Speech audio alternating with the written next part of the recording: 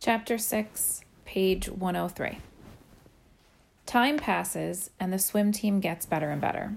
Not in the sense that we're ever going to win a meet or even a race that I'm not in, but in the sense that no one is turning back. Taeroy is turning into our go-to butterflyer. He operates on power and endurance, and as big as those shoulders are, they are amazingly flexible. He doesn't yet have the stroke timing right, but he's down and back in the time it takes any of the others to get down. That alone won't win races, but it will avoid crippling embarrassment. Chris Coughlin is so glad to be part of something, he works like one of those potato bugs in my bathtub. And he's as happy stroking away belly down on the bench as he is in the water. In fact, he likes it more because he can hear the music better. We've been democratic about music selection, and Chris likes Christmas music. So interspersed with all the rock and hard-driving country and rap, and Dan Hole's 1812 Overture, comes Rudolph the Red-Nosed Reindeer. Chris likes the Gene Autry version. Water is the very best place for Dan Hole because he can't talk when his face is in it, and the longer he's quiet, the more likable he becomes. Simon has realized he doesn't weigh close to 300 pounds in the water, and after the first 2 weeks of working out and lifting weights, interim coach Oliver thought he saw the outline of triceps poking through the meat. I caught Simon later in the locker room when he thought everyone was gone, straightening his arm to flex, smiling and shaking his head. A boy and his muscle. Interim coach Oliver, the permanent, uninvited house guest of All Night Fitness, is an entity unto himself. As I said, he knows nothing about swimming, but he's a master motivator and is a better influence than the more screwed up the athlete is. Having brought Simon to playing with that idea that there's a Taeroy kibble inside him ready to burst through at any time, he's focused his energy on converting Dan into a regular guy who's able to converse with his peers, demanding 10 push-ups every time he uses the word Oliver doesn't understand. It's too early to tell, but I think Dan has a better chance of building his pecs to Schwarzeneggerian bulk than dumbing down his vocabulary for the likes of us. The guy even bitches in highbrow. I'm punished for bringing aristocratic flair to the language and vocabulary of these aquatic Cro-Magnons, he says. How can that be? Interim coach Oliver belches and says, "You're damn lucky I know aristocratic. I ain't so sure which ones were the Cro-Magnums. Now give me 10 more." Interim coach Oliver created a station system, wherein one station is the pool, one is the surgical tubing, bench humping swimming, one series of deck drills, jumping jacks to push-ups to sit-ups to dips. 3 minutes, all out in each station, 3 times around, to the sound of interim coach Oliver's booming voice. Gets us going pretty good when we're bored with the tedium of these long workouts. 3 days a week, we hit the weight room, where Taeroy puts us through a killer weight workout that he dreamed up after reading how Olympic swimmers weight train. Don't get me wrong. In the long run, a swimmer is the product of more than anything else, the number of yards he or she can log in the water. We're feeling good on the front end of all of this, but when the season starts, we'd better have some creative individual goals because we're going to get our asses kicked. If I have my way, though, when the season is over, there will be 6 guys stalking the halls you couldn't have imagined wearing the holy shroud of blue and gold. Things are less optimistic out in the real life. Alicia Marshall must have told Rich that she saw me in Heidi's play therapy session, because every time I ran into him at school the next day, he squinted one eye as if he was lining me up in the crosshairs and then turned away. He doesn't know that I get power knowing that he knows I have the goods on him. He's a guy to watch every minute, though. I've never forgotten the look on his face the day that he shot that deer. It could have just easily have been me. It's hard to know how paranoid to be.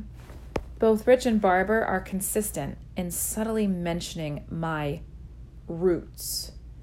At least 1 out of 3 times they say anything to me at all. The only person I know who relates to being non-white is Georgia. And she tells me that while she never forgets her heritage, her job on the planet is to be a voice for children, and that's what she concentrates on first. But I'm over 40, she says, and you're almost 18. It's one of those things you have to figure out for yourself. Things will look different when you get to college. The inland Northwest isn't exactly the most ethnically balanced spot in the universe. For the most part, it's not something I spend a lot of time with, except when I hear some off-the-wall remark from Barbara, or when Rich Marshall is messing with my head. I said earlier that the Aryan Nation fort is about 40 miles from Spokane, in the Idaho Panhandle, at Hayden Lake. Neo-Nazis from all over the country come there to summer camp, where they have war games and spout mindless slogans of racial purity. Sometimes they obtain a parade permit and march through the streets of Coeur d'Alene or congregate in the Riverfront Park in Spokane. On the surface, these guys look like a bunch of bozos. The Reverend Butler, the geezer who runs it, is articulate enough, but he's crazier than an outhouse rat. And the smartest of the guys who shows up for that camp can draw maybe 1 out of 3 swastikas correctly. I drove to Spokane to observe one of their rallies last year for a journalism story, and more than anything, they looked ridiculous. I said that in the article, but Dad read it and asked if I knew that the guy who opened fire in a Jewish daycare in Los Angeles a few years back had ties to those guys, or whether was I aware that a Jewish radio talk show host in Denver was gunned down by people traced back to this group, or that a guy coming from somewhere in the South to support Randy Weaver, the white supremacist who held off the FBI at Ruby Bridge, shot 2 people in the Spokane bus station just because they were a mixed couple. He didn't want to alarm me, he said, but he wanted me to be armed with the facts. The truth is, I wouldn't give any of that a second thought, except when I went to cover the story.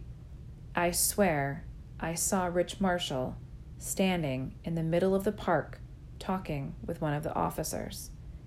They were whooping it up like old buddies. That didn't surprise me all that much, and to tell the truth, I couldn't care less generally. He has the requisite IQ. But the next day, he catches me just after I've said goodbye to Carly in Wolfie's parking lot and pulls up his pickup in close just after I open my car door, trapping me. And he says, "Hey, Jones." "Hey, Rich." Hypothetical question. I take a deep breath and appear disinterested. "What, Rich?" "Let's say you got married and had a family, and let's say the Department of Children's Services made up a bunch of bullshit to keep you away from your wife and kids." He waits. "Okay," I said. "Let's say that. And let's say you find out some guy who ain't got no business within 10 miles of your family gets himself involved." "Okay. What do you do with him?" "Nothing, Rich. I just do whatever I have to do to get back with my wife and kids." "Not me," he says, pointing his trusty forefinger at me, bringing his thumb hammer down. "Not me." I shrug and get into my car, waiting for him to pull back so I can close the door. And then I sit there waiting for the adrenaline flow to ebb, to stop. 10 minutes later at All Night Fitness, I tear the water up. I swim 200-yard repeats, leaving every 3.5 minutes until I can barely drag the paddles through the water, forcing my elbows high through each stroke, sending deep burning pain into my shoulders and chest, trying to replace the fear and contempt in my gut. Maybe this is Rich Marshall's purpose in my life, to make me faster. An hour and a half later, I drag my dripping butt out of the water and I head for home. only to rise now more pissed than scared. Around 4 to return for some distance work before the rest of the guys show for the station workouts, and I find ICO waiting for me. ICO is Interim Coach Oliver's new acronym. Yesterday, I started calling him our ICO, but when Chris Coughlin heard it, he was convinced I was spelling the name so he wouldn't understand something like they do at his home. I tried to explain about acronyms, but that went about as far over his head as you can go without escaping gravity, and he started calling Oliver ICO. As I tried to explain it for the 10th or 11th time, Oliver overheard me and said, "Hey, I like it. ICO. It has a certain ring." Yeah, like already chewed food or snot running into your mustache. ICO. ICO told me to watch it. At any rate, when I show up now, a little after 4, he's already up. "You got a minute, Chief?" He follows me to the pool. "What's up?" "I've been watching what you call a swim team pretty close," he says, "and no matter how hard I watch, it don't look like any swim team that I ever saw." I said it was a little raw. Raw? Hell, I seen open seeping pores ain't so raw as this team. Ever notice you're the only actual swimmer? Hell, you look like one of those boys in the Olympics. I tell him it's the same principle as my parking my Chevy Corvair next to some really ugly cars in the school parking lot. He says I couldn't find an ugly enough car to make a Corvair look Olympic, but he gets the point. Is there some kind of vendetta going on at the school about this team? What do you mean? Well, he says, you know the Barber kid? The one that works for Marshall Locking in the summer? The football stud? Mike, I say. Mike Barber? Yeah, I know him. Well, I seen him stacking up little slow Chris back behind the hardware store. Shit. Did he hurt him? Nah, ICO says. I done what I used to do with my boy. What was that? Picked me up a piece of rebar. Metal. You used to hit your kid with rebar? ICO laughs. Never thought of that. No, I just stood there, talking to him. Real reasonable, you know? Saying he ought to increase his circle of friends enough to include people like my friend Chris there. While I bent the rebar into a horseshoe.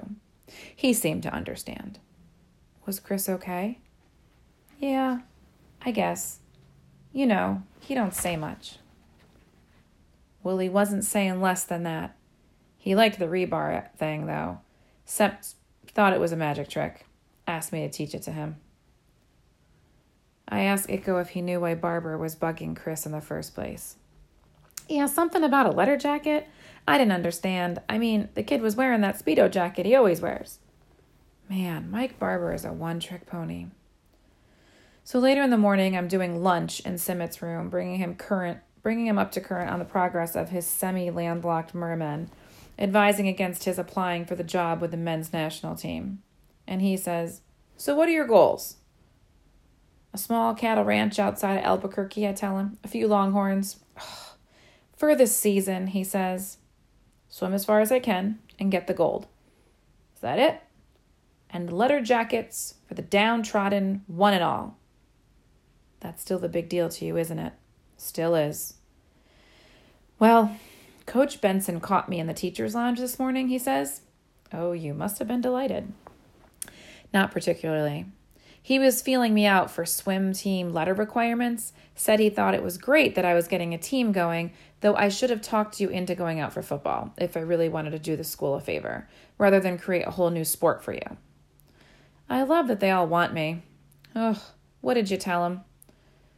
I told him I didn't create swimming, that it's been going on for a long time. I told him about a couple of guys named Schollander and Spitz. Simmett's as big a smartass as I am. He said he knew the letter requirements were up to me, but he hoped I wouldn't diminish what it means to be a Wolverine. Mike Barber's name came up, along with a couple of other ball players, and yours, of course. Said they were concerned that you were trying to make a sham of it. A joke. It's already a sham. I'm just exposing it. You got something going on with Mike Barber? I shrug. Well, I don't know exactly what this is all about, but remember, I have to live here after you're gone. We can be creative, but I have a certain respect for athletics myself, so don't push it too far. I promise I won't push it too far. But like I said, Simmit's one of those guys who remembers what it was like to be a kid. So I figure too far is quite a ways out there.